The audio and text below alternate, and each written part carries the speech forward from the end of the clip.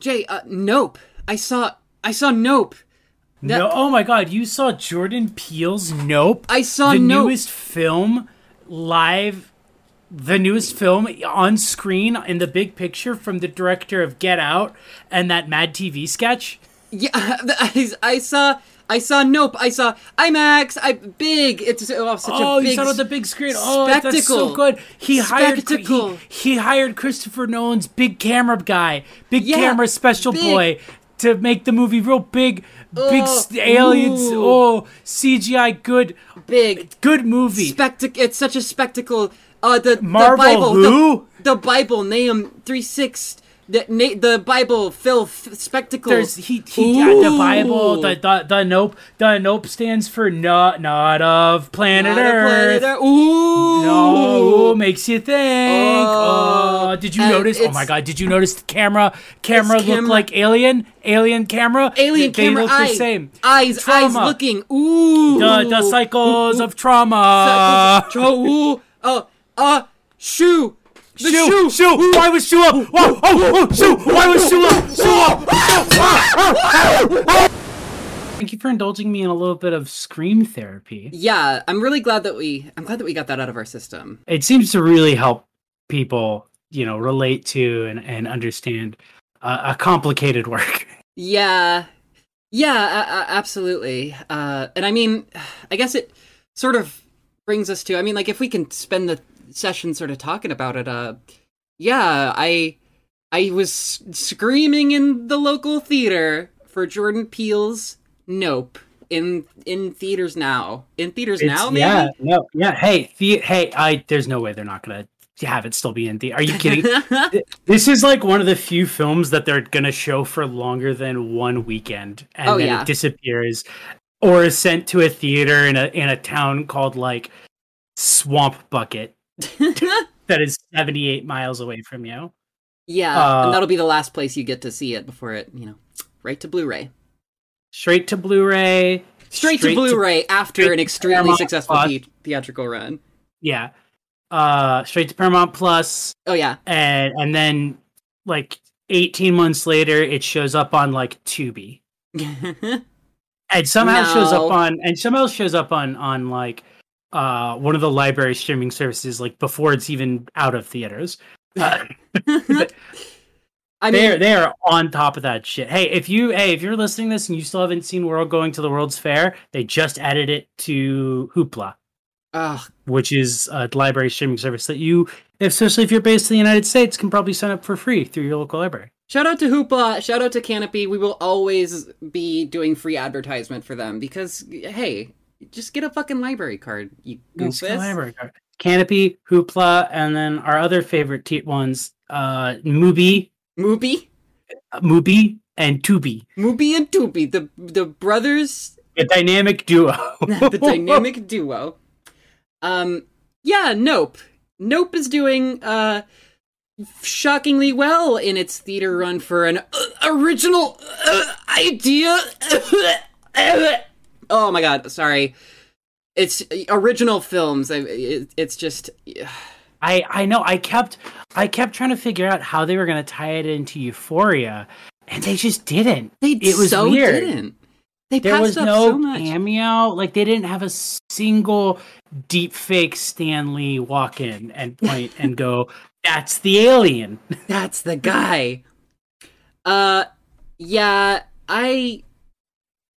We'll start with the big picture, and then we'll go into the nitty gritty. We'll go into the nitty gritty. We'll explain everything for you plebeian prole pieces of shit out there. Yeah, all you Redditors, log on to our podcast Patreon and support us, and then listen to this episode where we'll tell you what this movie was actually all about. Which is notoriously what our podcast is for. Notoriously our podcast is all about really taking a movie and simmering it down to just the most basic element of what it is.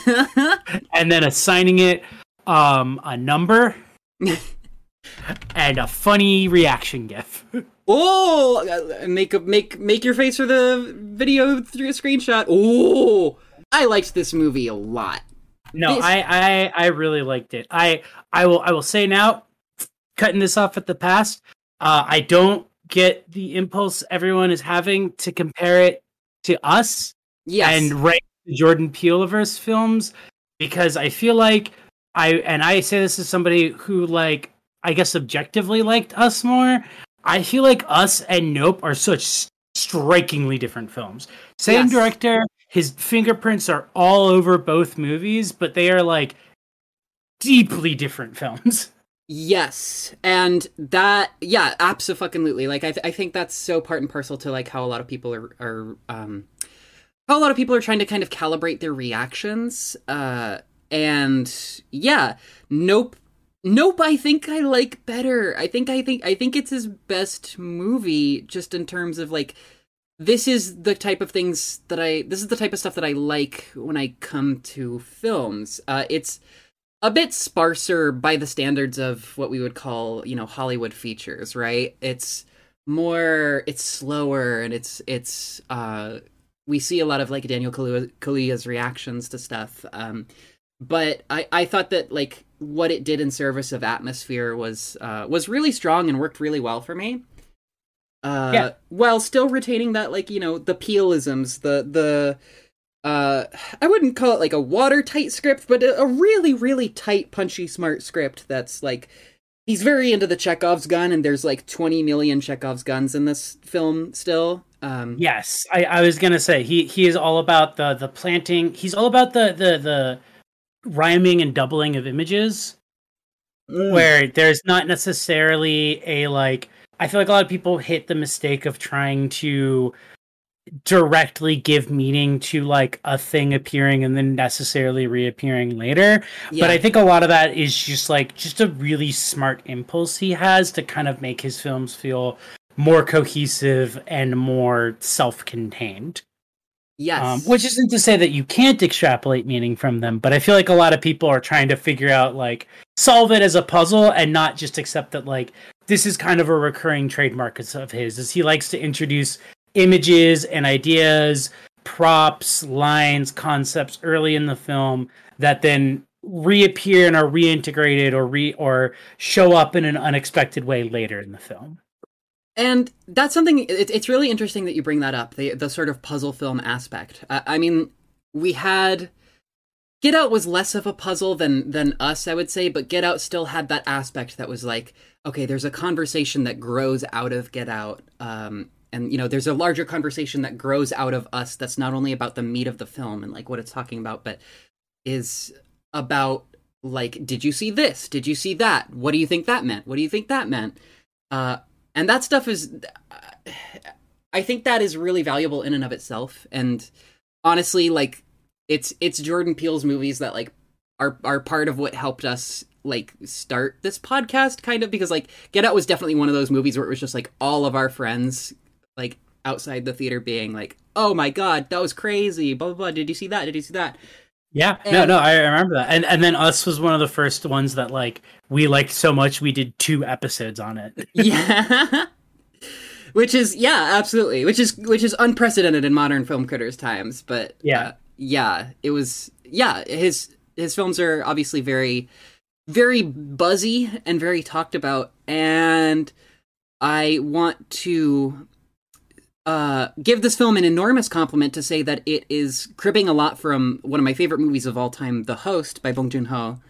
Yeah! It's definitely, like, as much as it's clearly inspired by, King Kong, Jurassic Park, Steven Spielberg, blah, blah, blah, blah, blah, I felt the influence of The Host in thematic content and in the way, the, like, relationship between the animal and the humans and kind of how that dichotomy is prodded. But similar to The Host, I think, like, this movie and The Host suffer from the same problem where it's just like, how do you market that? Because I will say I think they did a pretty good job marketing it, except this second half of the marketing, where the correct impulse to go to was to kind of leave it very like, ooh, what's going on? What's all these things in the film? Yeah. And then I avoided the second trailer because I had multiple friends tell me that, like, the second trailer killed a lot of their enthusiasm for the film because it apparently made it look like way more of an on the tracks film than it was, and also that it showed way too much. Yes, I would definitely agree.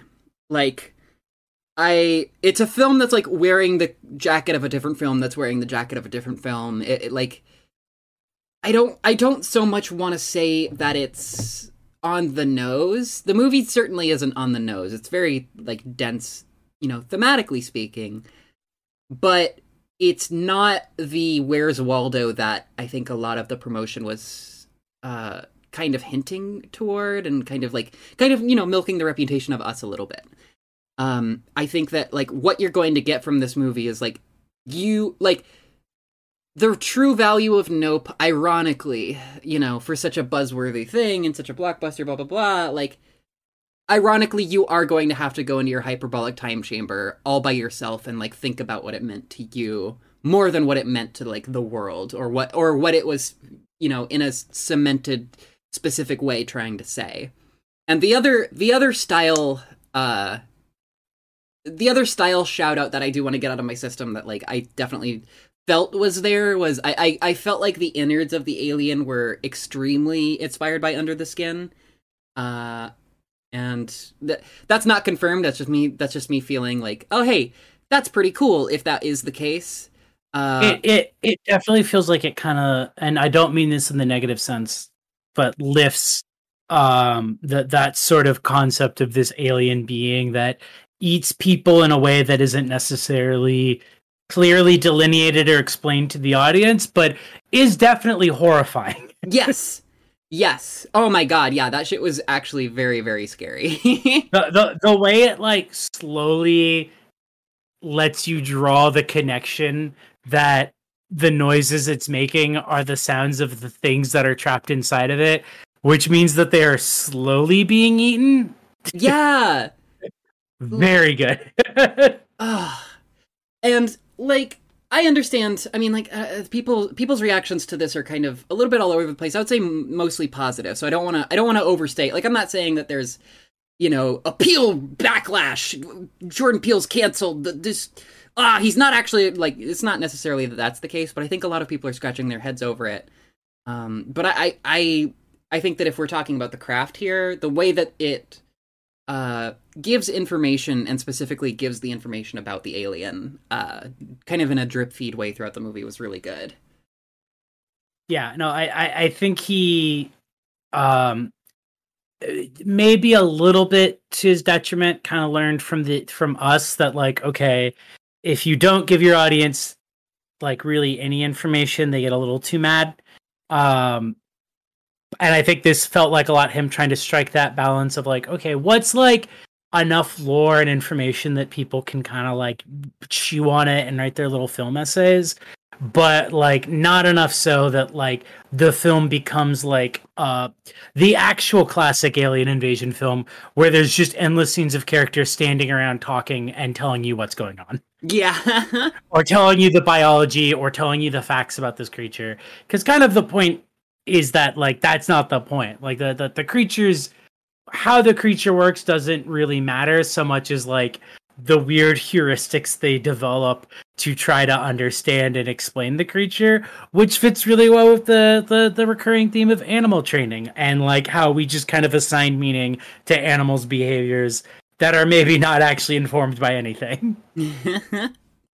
Yeah. I think that there's a lot to be said about, I mean, like, it's definitely a movie that's like, it's to a certain extent about animal rights, and it's about, like unseen aspects of filmmaking and spectacle in general. But I mean, it's kind of unlike his prior movies, which both feel sort of specific. It's unfoldable, and it's like this it's this vague fable about the illusion of control, and how, I don't know, like people think that like by viewing or by looking at something that they have control over it when they really don't at all. So we'd probably have to bring it in eventually, but I'm bringing it because it's contextually relevant. Yeah. The Adam Ellis tweets. Okay. All right. Okay. So I bring it up because the whole thing he has where he's like, listen, man, I appreciate the enthusiasm, but I will not stand for John Carpenter slander.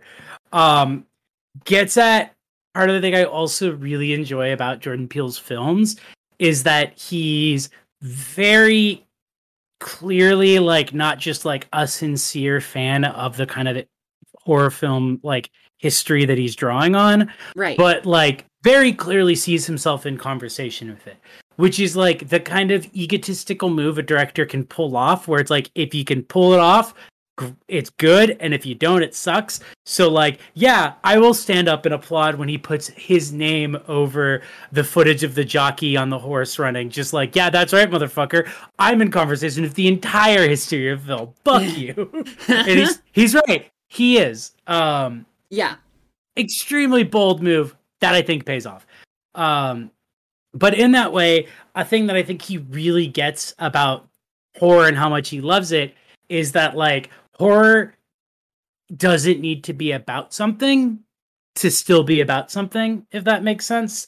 Because a lot of the horror film directors that he obviously takes a lot of influence from, stuff like Chud, the sort of 80s like new headline stuff, Wes Craven and John Carpenter are pretty obvious like influence points on him.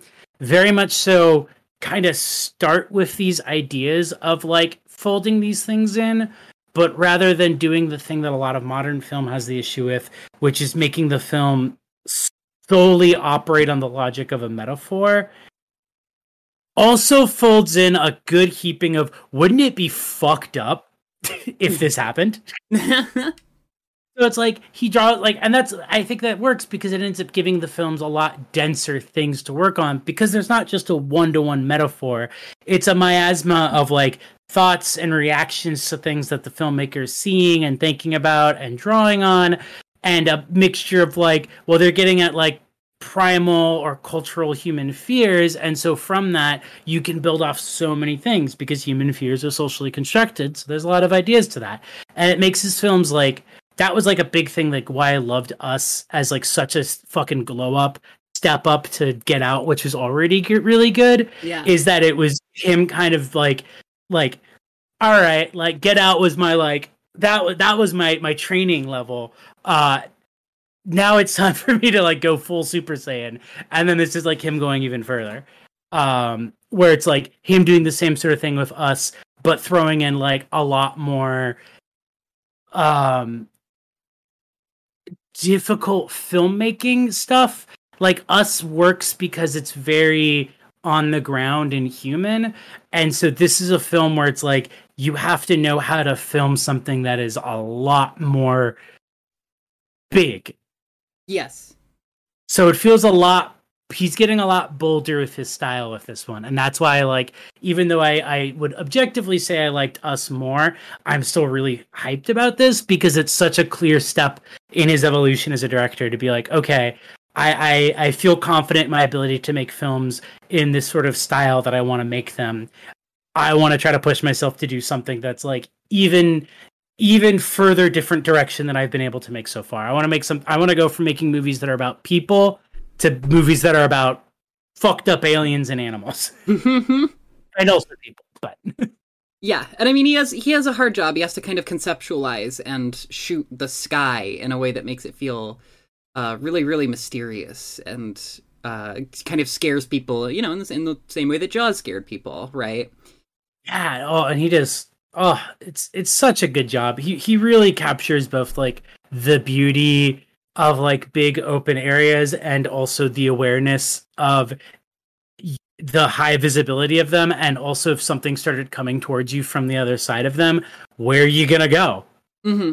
Yeah, it's gonna see wherever you go.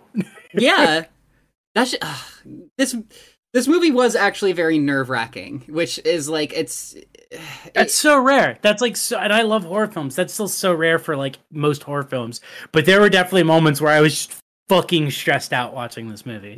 Yeah, absolutely. I mean, like the way it consistently drives up the pressure of just like, okay, not only is this thing able to just silently zip wherever it wants to go, it is also going to digest you slowly and crush you alive, and it's the scariest thing you've ever seen that could ever happen to anyone.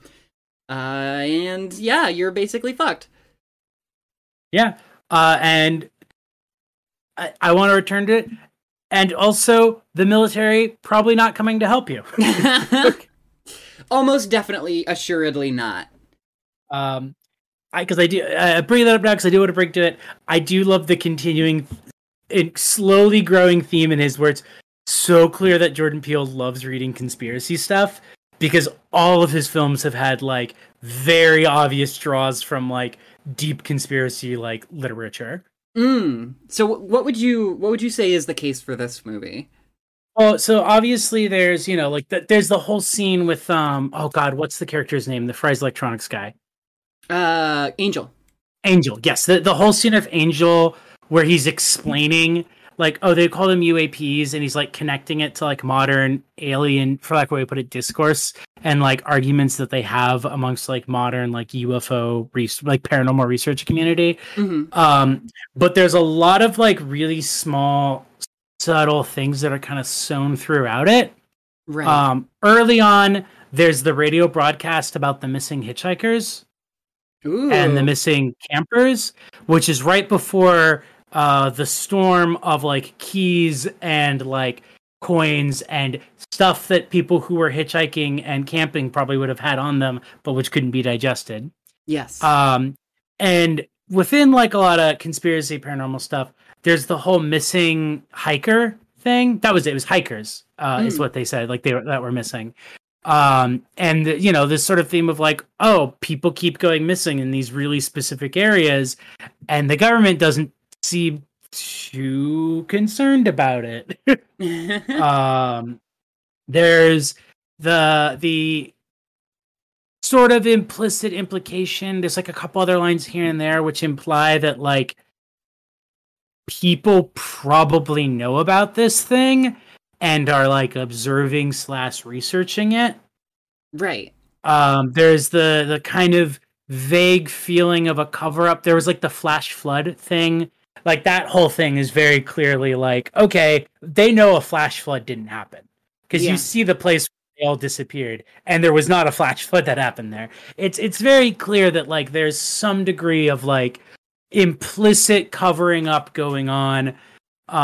There's a plane flew overhead and a bunch of stuff fell out of it, which is like delivered to OJ's character as if it's a confirmed fact, but like it isn't. We know that it's not a plane that did it, and it doesn't come off like they're like, oh, we think this happened. It's like, oh no, don't worry about it. This is what happened. Right. So there's like a bunch of stuff in it that kind of implies a grander conspiracy, which definitely relates to like a lot of like UFO conspiracy theory stuff. Obviously in Us, there's the underground tunnels and the concept of like brainwashing and controlling the masses. Get Out has like a whole, the theme of like a literal conspiracy of rich white elites, kidnapping and torturing minority people for their own benefit, and especially to help them live forever. None of this is to necessarily say that I think Jordan Peele is like a conspiracist. Like, I don't think this is him like, he's like planting all the clues for the audience to get it. I just think that he very clearly sees that stuff is like fertile ground for horror narratives. With regard to the like conspiracy angle, I think that like he kind of designs his movies with a certain level of appeal to people who are like into conspiracies, as in a way that he probably is. And which kind of brings me to like an interpretation that I have about this film, which is that like, yeah, when we think about UFOs or UAPs, whichever term you want to go with, there is an indication or an implication, I should say, that like it's little green men. It's like a society. They're from another planet and they're coming here with a very specific intent.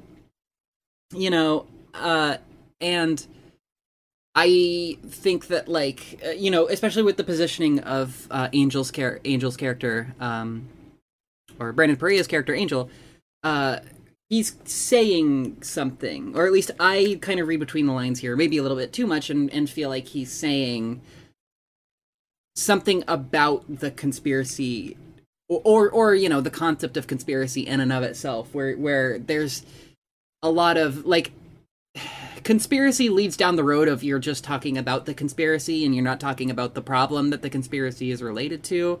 And for a lot of things, it's kind of less that there's necessarily a conspiracy or that things are more complicated than they are, but like that, like, no, what you see is kind of what you get, and we are like ostensibly victims to this like mode of consumption. And I would say it's, you know, we have to bring up the C word and say capitalism here, because I think is the thing that kind of the effect that kind of sands down all of the conspiracy and all of the different intent or possible intents that like an alien can have for coming to human or for coming to Earth. Like at the end of the day, you know, if we're thinking about things and this sort of framework of colonial capitalism, then consumption is, you know, it's the name of the game, and it's all there really is, and there's no other sort of intent to prod. So he's saying, like, we know what the problem is, so maybe, you know, less of the bullshit and more of like actually kind of tackling that. I don't know if that's how you interpreted it or not. I can definitely see, and I think part of what he does with like the use of conspiracy is that it's like, what is conspiracy ultimately but a theory of how power by unseen forces moves against you? Yeah. That's horror. That is horror as a genre. An unseen or previously unseen force of power moving against you. And so I think part of his fascination with it might just be like as narratives and as like way, you know, you can get more into like the nitty gritty of like ways of looking at and getting at power where you kind of return that back to the conversation. But I think the way he uses them in the film to me also just comes off as like just a very smart understanding of like conspiracies and the approaches of them get out a lot of the ideas both of horror and also the ideas of like the kind of stuff I want to talk about in my films, which is like, what better mode of operandi to like examine different types of like fucked up relationships, so especially with how they're defined by class and power and race, than the genre of horror, because that shit is fucking horrifying. Yeah. Yeah, it's really deft, and it's a really smart way of kind of manifesting those themes. And I did want to kind of just kind of go through like a couple of quick reactions to some of the characters in the film, starting with Angel Torres. I just want to continue the theme of like objectifying at least one man in every Jordan Peele movie, and this time it's going to be Angel, because oh my god, the like Frosted Tips doomer boyfriend thing. Oh, he is so hot. He is so good. The squirrely little shit. Just like hating his job, hating his life, but then they go back to his apartment. Oh my god, it's like the best scene in the fucking movie when they're at his apartment playing VR games while he's like mining Bitcoin in the background, and like OJ is just sitting there thinking, just like thinking through the problem while they're fucking around on like roller coasters and in haunted houses in virtual reality. The way he delivers line, that's the up where it's like, all right, well, like my house is free because I'm guessing you guys don't want to go back to the murder house. Just very like, though, like it's the end of the night. Guy who's a good enough friend that he's not gonna like put you out in a shitty situation, but also is just very begrudging of the fact that he's like, listen, my house is not built for me to live in it. Yeah, absolutely. Yeah, I loved his inclusion. I loved his character was so funny. I love that they rewrote the scripts to make him more depressed. I did not know that. That's really funny. He was supposed to be like happy-go-lucky, and apparently, and just like, oh yeah, I'm here to help you guys set up your stuff. Yeah. I am so glad he did not go in that direction, because that would have made the film a little too Spielberg in the annoying way. For real. And I mean, it makes him work so much better with the film, because it's like, you know, this is something that I'm going to touch on in a second, but like, capitalist alienation. It works so much better that all the characters are to some extent traumatized or disillusioned or depressed. Yeah, like he wants to do a good enough job at his real job, but there is a bigger bag to chase in this situation, and he sees that, and it's just smart. It's just a smart use of that character. Daniel Kaluuya and Keke Palmer, as this sort of like right brain, left brain sibling situation. I thought they were fantastic. It was so weird seeing how many people like it's weird to see that things have come around in a way where it's like, instead of people being like, well, that character wasn't really emotive, the actor must be bad at their job. It's come around to instead this other like reverse version where it's like, why didn't they let him act? Why did they stop Daniel from acting? And it's like, I think maybe he was acting. He's a good actor. You've seen him in other stuff. He can act. Yeah, you have that object permanence. He's acting. He's doing acting. He's doing actor. I mean, like, he's giving, like, John Wayne in this shit. Like, he's such a natural, Western star. Even though he's fucking British, but, I keep forgetting he's British. I don't think I've seen a movie where his British accent comes out. Let me see. Hold on. There was a Kick-Ass 2. And he was in it? Don't remind me. Don't get me fucking started. No, but yeah, like he was very restrained, but I really think that it, like, they did that very on purpose, as a sort of contrast to Keke Palmer, who is fucking electric. She is so good. And their relationship, like, I think that they had improvised like a couple of different versions of that really pivotal monologue that Keke Palmer has. But yeah, I felt it. I think it was a success. I think they really stuck the landing, not only in terms of just like acting their asses off as like being siblings, but just like everything that's kind of simmering underneath, and how they like see each other, but they're like made to be in competition with each other, and one of them's heart is in the ranch and one of them is like not, and all of this stuff. It made me really want to watch this movie with my own siblings. Aw.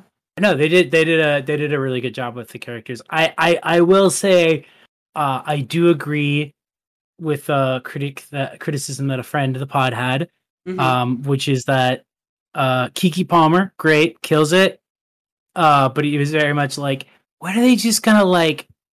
Sometimes you see a role and you're just like, this was written for like a fat butch. And I do have to agree. Having seen that tweet and then seeing the movie, I'm like, I do gotta agree. I could definitely see the ways this character was supposed to be a chubbier butch, but I still think Keke Palmer nails it. I think she does a great job. It's super funny you say that. Like, there's like a scene that like you get like 2 seconds of it in the international trailer, but I think she was supposed to be a lesbian in this film, and I'm so angry that she's not. She is. Yeah. It is, and it is still in the film. Oh, it is. So there's 2 specific lines that make it more explicit.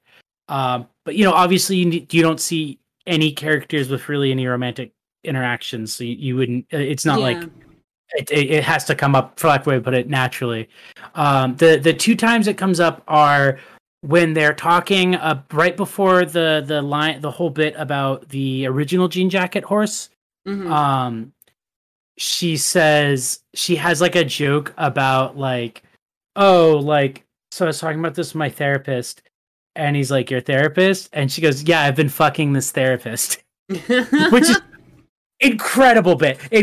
Perfect Abbott and Costello routine there. But then she goes, so she was saying, and it's very natural, like that, or like not to like be like, oh, I like it when they don't shove it in your face, but I like that there's no point where she's like, yeah, I was having sex with a woman. She's just like, this person I was having sex with, because it's like, yeah, she's talking to her fucking brother she works with, like he knows she's gay. She's not gonna make a point of making it explicit, right? And then when they're in the Fry's and they're shopping for stuff, she makes a comment about a woman they pass having a big ass.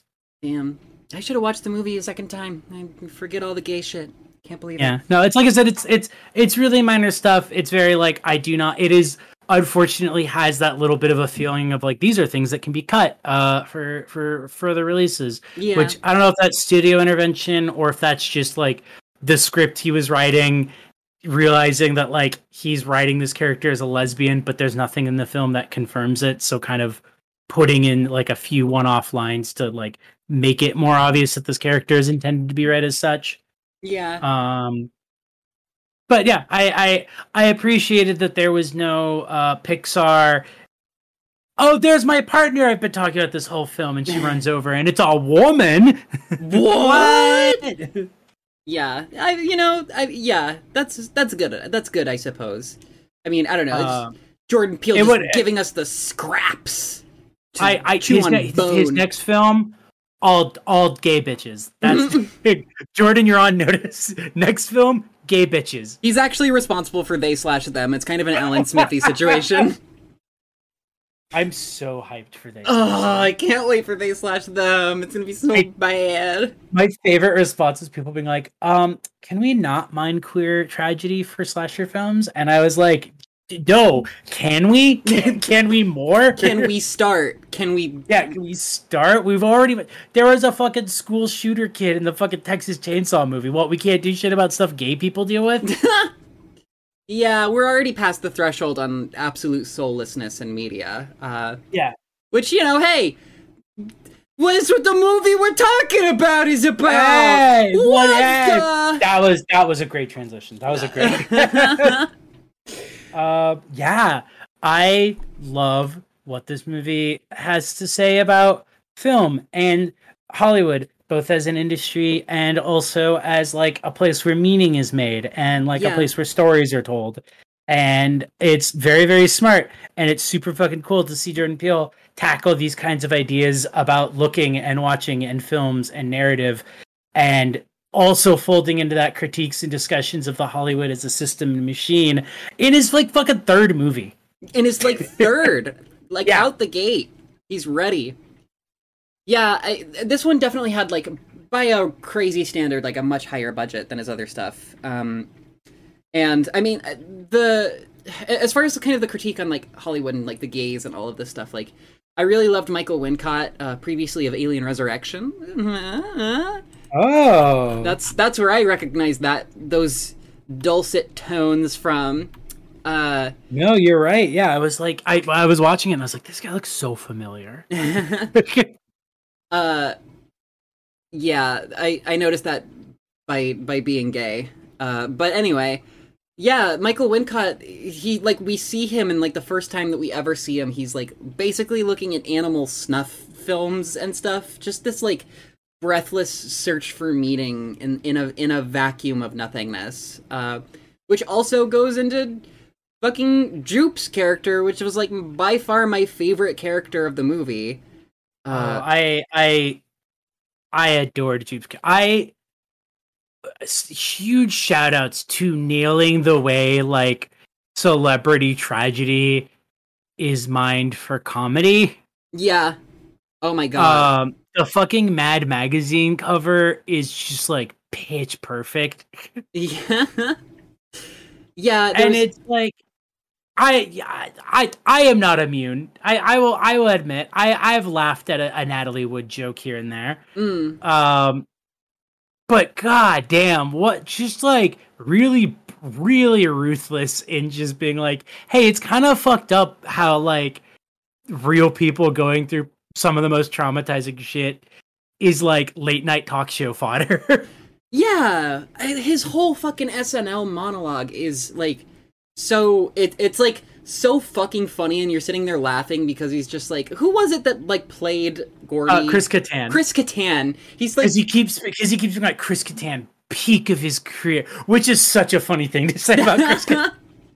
He killed it, man. He fucking killed it on that stage. Like so funny, but like just that all of that stuff with him is like such a centerpiece of the film. It's just like because he can't get too mad about it because he's also like monetizing this trauma, and he's also renting out this room of memorabilia from the worst experience of his life as an Airbnb situation. Yeah. So he has to sit there and be like, yeah, that SNL skit, man, that shit like was so funny. You know, they knocked it out of the park. Like the wild thing of like him still talking about the show in like promoting it on a talk show circuit way, where it's like very clearly from everything that we're shown is just like the like stupidest it's fucking Alf. It's fucking Alf. Yeah. And he's just talking about it like, yeah, no, it was like, you know, it was going to change television and then tragedy struck, but you know, like you got to laugh about it sometimes. And it's just like, it was a coworker of yours died and another one was permanently scarred for fucking Alf. For Mork and Mindy, bro. Yeah. Yeah, like it's hideous. I mean, when you sort of peel back the layers on it, it's hideous, and it's kind of, you know, the film is kind of nihilistic in its own way, and it plays in this land of like being kind of guilty by association, right? Because it's like this movie is also consuming the images of like, because that's real shit that happened. The Travis, you can look up Travis the chimpanzee who, you know, ate a woman's face. I will say that is like one thing with Jordan Peele stuff so far that kind of sticks in my craw, and this is a horror film problem in general. Yeah. But the like, I was willing to like, I was very like, oh, like it makes sense for the character to have a raspy voice based on like a type of like tracheal injury you can get because the character has had a tracheal injury. But then to kind of use for like shock and horror value, like a woman's disfigured face modeled off of the real disfigured face of a woman whose story you're quoting for the film. That was like, that was a little weird. It's like almost a bridge too far. It potentially is a bridge too far, but I mean, like, you know, art is dangerous. Yeah, no, it's like ultimately, I have, you know, like it's what we live in fucking a post Once Upon a Time in Hollywood world. Like and I've gone on here and I've defended like fucking Murder, Death, Koreatown. So like I'm not gonna be like this crossed the line. It is just a thing where it's like, man, like you had all that criticism after us. Yeah. This was a thing that you could have like pretty easily avoided. And the fact that he's kind of, you know, stepping gingerly under the bear trap by saying like the whole Oprah shot thing, like he's so clearly referencing the Travis incident with so much of this, and it's you know it's expounded to be like a show and like, you know, kind of this capitalistic thing, whereas in real life it was, you know, more complicated or whatever. But like, yeah, it's a little touchy. It's a thing of like. It is, to be fair, for like way to put it, it is also definitely drawing on like it's taking the Travis the Chimp thing and it's grafting it onto like things that do happen. Like there's fucking John Landis killing those two kids and what's his name, Vic Morrow. There's the Crow shooting. Yeah. There's Alec Baldwin. There's Alec Baldwin's shooting that he did on purpose. There's allegedly, don't sue us. There's a film infamous called Roar that got a redistribution. Oh my God, yeah. That was part of, and like that I think is also partially what he's actually drawing on, because that was part of the like Jaws ripoff wave of just like movies about killer animals. Which, you know, he's definitely drawing on the sort of like creature feature film. Hold on, let me find it, because there is an actress in that film who was also mauled by a lion, and you can look at photos of her and her face is different. Yeah. Because she had access to probably Melanie Griffith. Yeah. She had like her like scalp ripped off, if I remember correctly. So like you can look at photos from like pre and post that, and like she definitely like had to have some facial reconstructive surgery. So it's like he kind of skates on it because he is drawing on like a lot of different things, But the most explicit thing he's drawing on is that people who watching this are going to immediately connect it to is the Travis the Chimp thing, which does make that shot feel like a little like, yeah. And then she gets eaten by an alien, so it's especially like, yeah. I mean, like that's pretty nihilistic. That's pretty, that's pretty whatever. I think. I don't know. I would say if I was her though, and like my last moments in that alien, I would be so fucking pissed. Like, oh great, this fucking kid was on a show with me, and I got mauled by a chimp and he didn't, and then he invites me to his little fucking stunt to help cross promote it, and I get fucking eaten by an alien. This dude's fucking bad luck. I swear to God, like I've been sick of hearing about this show. I've been sick of thinking about it for all of these years, and this is what fucking happened. God damn it! That kid told me he had a crush on me one time, and I was like, ooh, fuck. This has actually like happened multiple times over the years. Like every time he gets her together in some new scheme, like hot coffee gets spilled on her lap, and she has to sue McDonald's. It's just like an ongoing Ed and Eddie thing that they have together. Yeah. They're star-crossed lovers in a very fucked up way. Yeah. I don't know. I mean, like, we could sit here and kind of chop it up about the finer details or whatever all day long, but I think that's maybe not what we're supposed to. Yeah, I know. Do. Like I just felt, because it's the one kind of critique of the film I haven't really saw brought up. Oh, and no, it's a thing where it's like I would feel remiss not mentioning it, because it was one thing that stuck out to me as like, man, come on, like this came up with us already. Like, yeah, you know that's like a little weird to use actual people's disfigurements as like shock value. Yes, yeah, absolutely. But whatever. Well, I mean, I'm glad you brought it up because I was feeling that way as well. Yeah. But other than that, like I think you're right. He is very smartly, or he is indicted a little bit in this as well, and he's kind of aware of that. Yeah. Which I think is like, I think good filmmakers know when to not pull the punches on themselves either, and how to avoid that from being too masturbatory. I like that he allowed himself his one boomer moment of the film with the TMZ guy. That was really funny. And yeah, the minor Chekhov's gun of just like the horse being freaked out by the like sphere, and then his helmet is like one big sphere kind of eye like, so of course he's gonna get eaten by the fucking alien. Also that character is apparently named Ryder Muybridge, who's Muybridge is the guy who got credit for the Black Horseman footage that they talk about in the film. Muybridge was basically the first guy that put together motion pictures, blah blah blah blah blah. Yeah, no, I saw that as well. I was like, oh, that's pretty clever. Yeah. So he's also there to steal their thunder and to take away their legacy, essentially. And he has the same name as the guy. I do think it's really funny how everyone just agrees that he must actually be from TMZ because of the line Keke Palmer has. But I assume that he was just like a weird like YouTuber guy.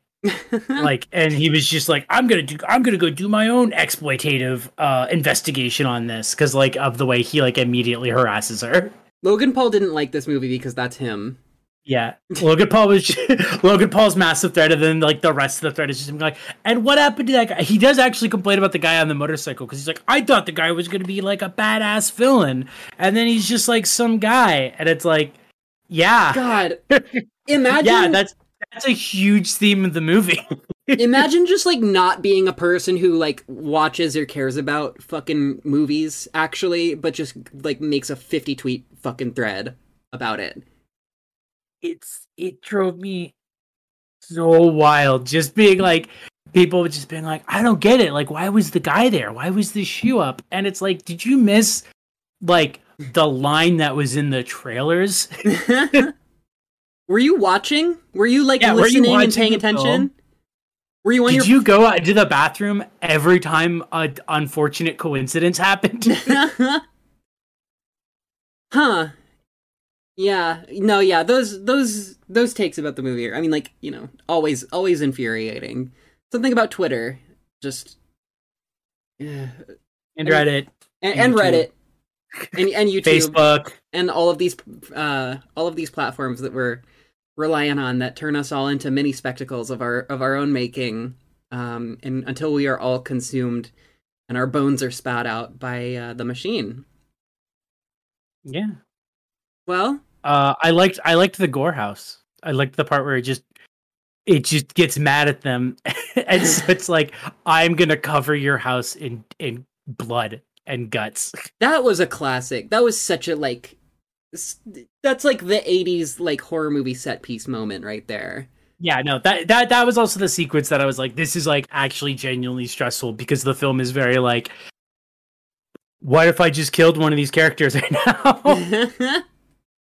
Yeah, what if? I mean, like, they could, you know, you don't know the full capacity and capability of the alien. Like, there's kind of, you know, different parts where it's like able to like destroy things and rip the roof off of shit and all of this stuff. So yeah, that was a really, really nerve-wracking scene. What did you think of Barbie Ferreira's small cameo? That was so good. I was so that is another thing I did. I'm so sad she didn't have more than that like brief scene. Yeah, I'm like, I thought she was gonna like get roped into it somehow. Like she was gonna be watching the cams from like the Fry's Electronics. Her inclusion was still like funny to me. Like I just love Hot Cheetos coworker. No, it's perfect. I've had that. Everyone has had that coworker. Yeah. It's such a great inclusion. It rounds out the world so much to just give him this this in her pajamas at work coworker eating fucking hot Cheetos, and she's like, "What are you doing? Hey, what you doing?" Yeah, could have had more of her. Although I understand she just call out. There's like some dust getting kicked up about her Tumblr history, but I don't want to. That's neither here nor there. I can't believe one of the kids on Euphoria had a problem. This is just going to be... This is like why Hollywood has been afraid to have big actors that are under the age of like 40. Yeah. Is because anybody that young has a problematic Tumblr history, and none of them know how to file takedown notices to the Wayback Machine. Oh my god. Yeah. That our collective infosec is gonna run us all off the rails. But you know, there won't be any industries anymore, and we'll all be kind of just busking, you know, either on the internet or in wherever we are. We'll be describing films. We'll be doing the flip book thing. So Jordan Peele just released his script on the dark web for a movie that he is never going to get funding for because all of the studios burned down. Wow, that's crazy. This script is really good. Let's talk about it on our podcast. Another doubling thing I really liked is the chimp being set off by the balloon popping, and then the alien being defeated by a balloon pop. Yeah, that's really good. I big fan. Listen, I like all the doubling. I like giving the characters somewhat of a complicated history of their father without overly relying on just the dad being abusive. Like, just acknowledge that, like, you can have a really fucked up, complicated relationship to your family and parents by stuff that is almost kind of traumatizing in its own way because of the larger context of it. That, like, you know, it may be a different context, would not have been as big a deal, but, like, that's just, like, so real that she seizes on, like, one image of, like, looking out the window, which, by the way, framed, like she's looking through a camera. At her brother training her horse. Yeah. And like that, she doesn't really remember much else about it other than just like that moment and him looking at her and him being like, I don't really remember that moment, but I'm glad it meant something. Yeah. That was, I mean, like, just an unbelievably real and heartfelt and sweet and also really interesting moment because it's like so much of kind of what we think about in terms of like familial not, I don't want to strictly say abuse, but like the wider umbrella of like how we treat each other in terms of like family structures. Capitalism infects that. And yeah, that is like when I think about my own experiences of, you know, what I would technically call abuse or whatever, it's like there is a much bigger beast at play than simply like family members or people who were in my life in the past. Like there was something like in that scene they needed to, you know, they needed a little bit of money. They had to sell the horse to the Scorpion King.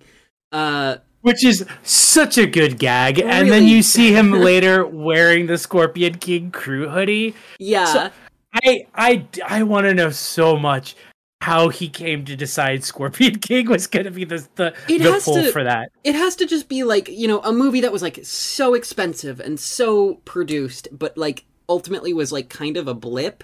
Like where you hear it and you're like, the Scorpion, that's a weird pull. Like that's super fucking bizarre. A movie that you maybe remember seeing in theaters or on DVD, but which has no memory or meaning to you. And thus to make it really funny that it has like extreme meaning to them because of the realities of working on it. Mm-hmm.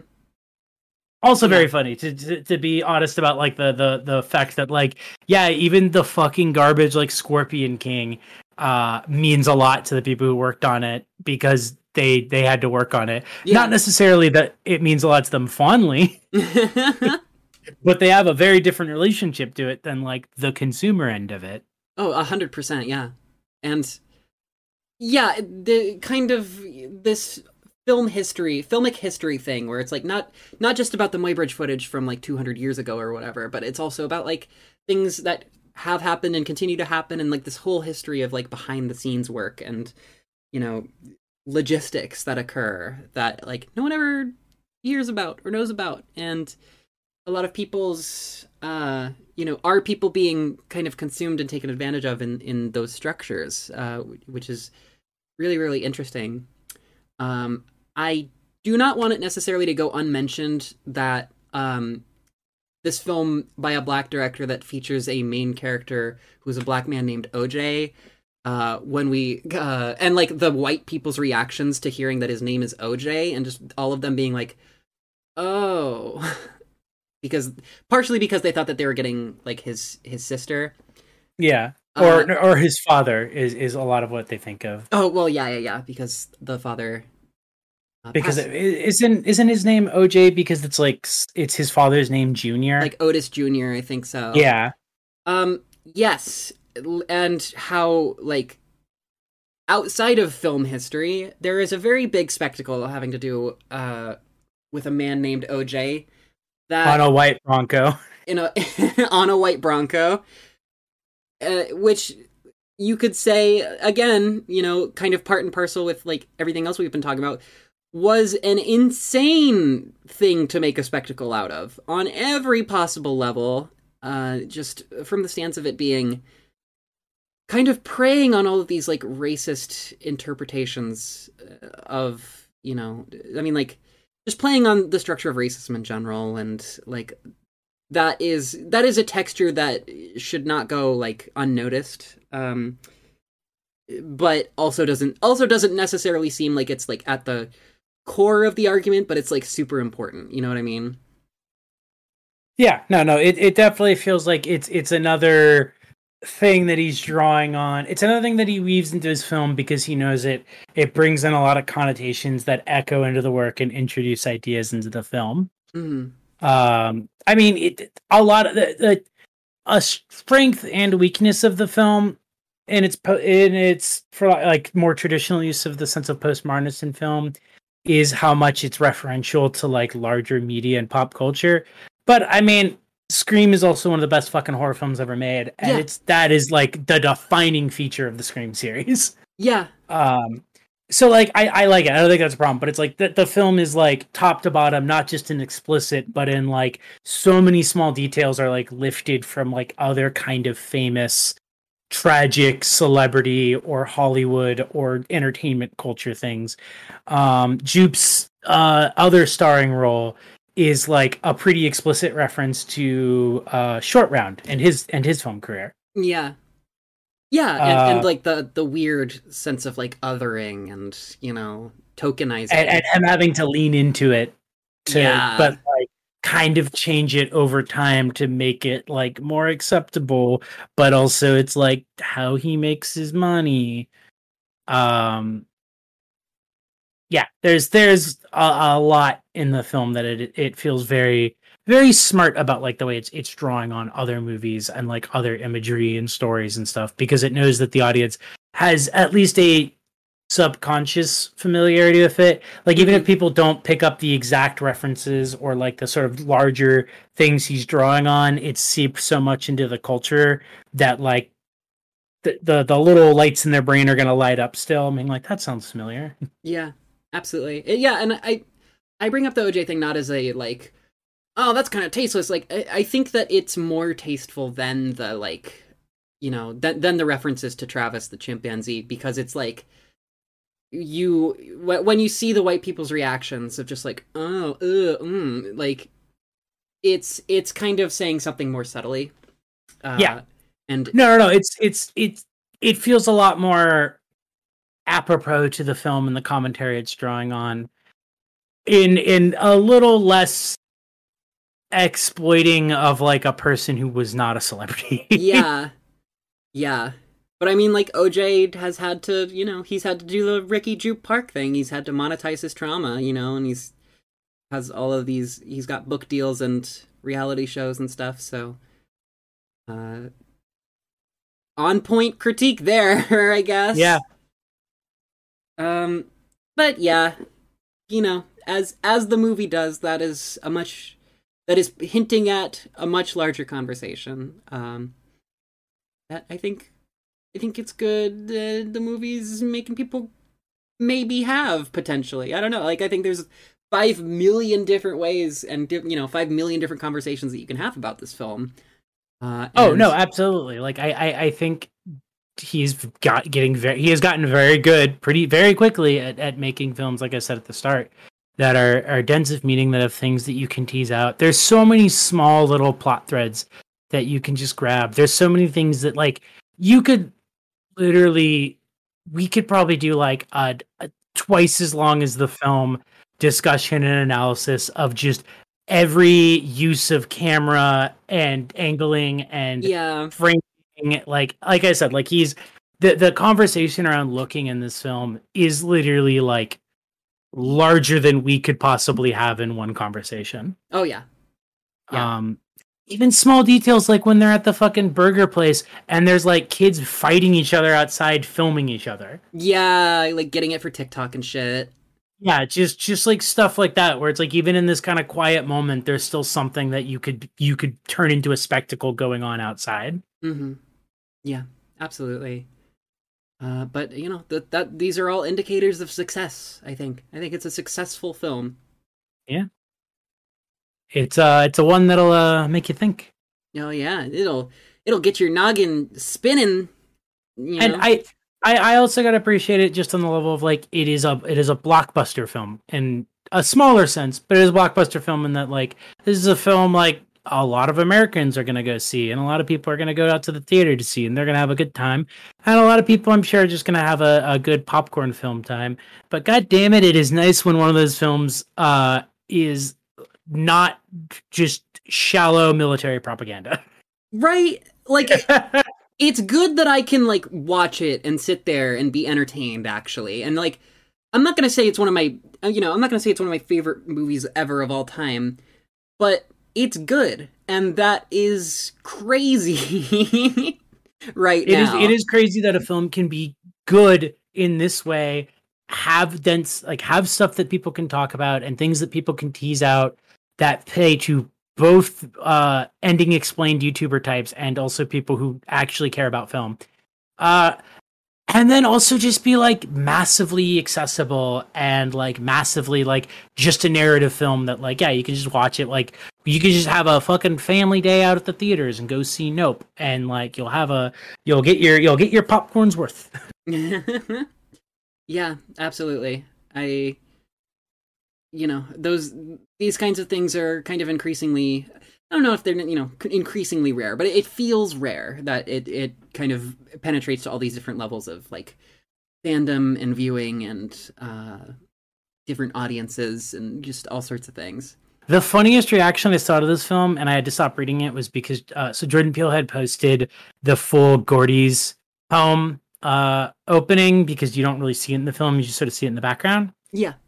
He had posted it on Twitter, and the funniest reaction I saw to it, which minorly spoiled things, but then I was like, this makes me more excited, was the first top reply was just, I've been going like, so I didn't really get the whole thing with Gordy. Was the ape in league with the aliens?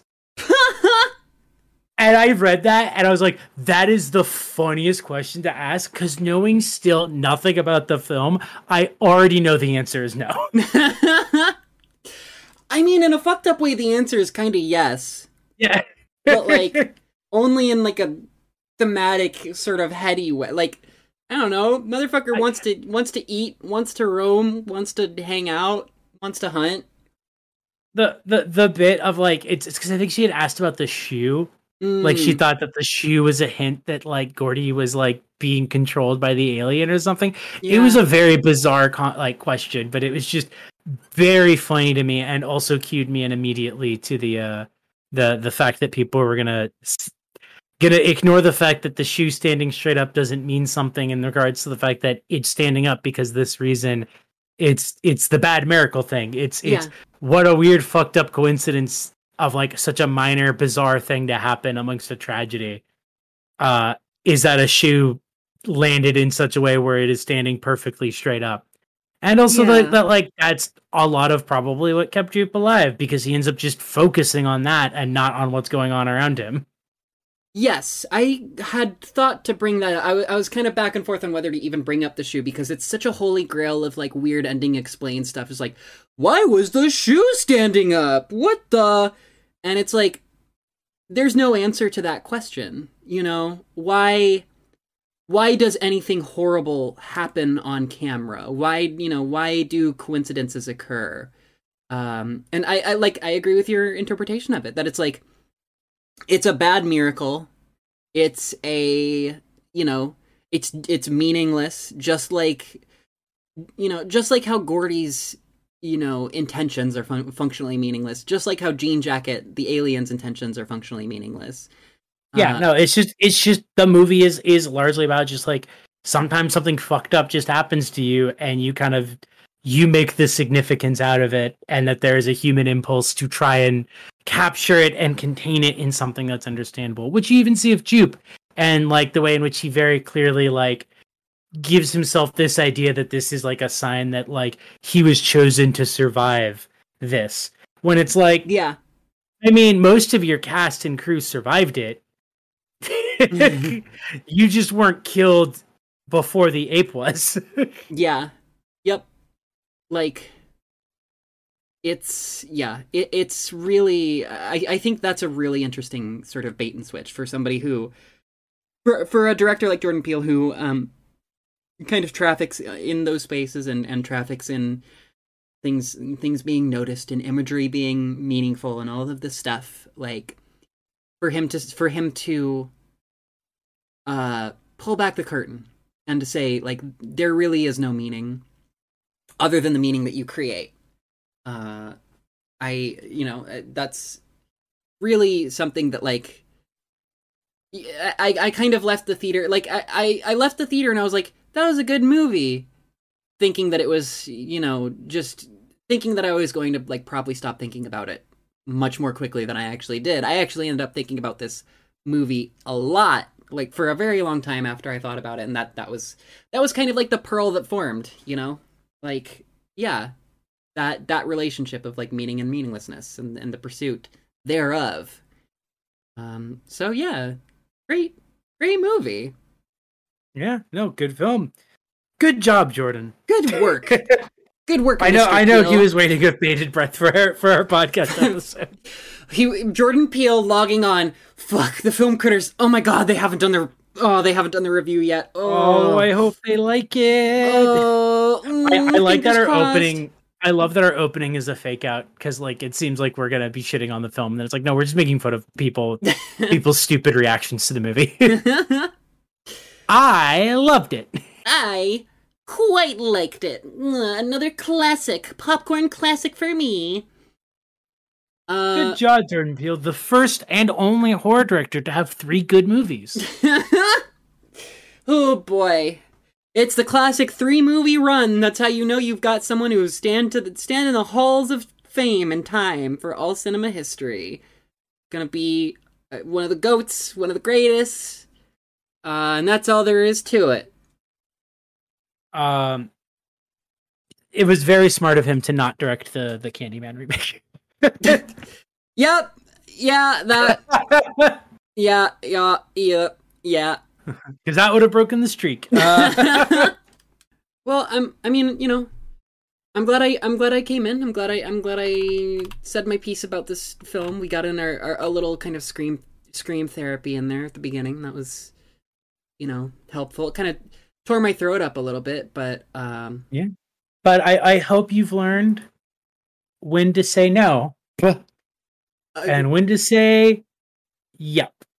Yep. Really brilliant use of like the super tense thing of like relieving it slightly by letting Daniel do a little bit of just that very dry comedy that he can do super well, like when he's kind of leaning out and the lightning flashes and he's like nope, no. And then like him sitting there and then just like 2 minutes later like locking the door like like the alien is gonna like come down and try to open the truck door. They really killed it in terms of making those moments, like the ones where like the audience says it with him, you know? Yeah. Like, nope. Yeah, no, I saw an interview of Jordan Peele was like the reason he called the film that is not just to, you know, like also like kind of throw off a bit of the like add a little bit of mysteriousness to it, but also it's because like he wants to try to put the audience in the same place as his characters so that they will be saying nope at the same time the characters will. Mm-hmm. Like he wants there to be that level of audience engagement where like you see the alien head come around the corner and then you see the other one pop out way closer to him and you also go like no. Nope. Yeah, it unfortunately gives a lot of negative reviews a really easy bit. Yeah. Did I like this movie? Nope. What did I think of Nope? Read the 6th word. God damn it. Well, in order to pay for this session, can I just hand you a photo that I took of an alien? It's definitely real. Nope. Oh, god damn it. God damn it.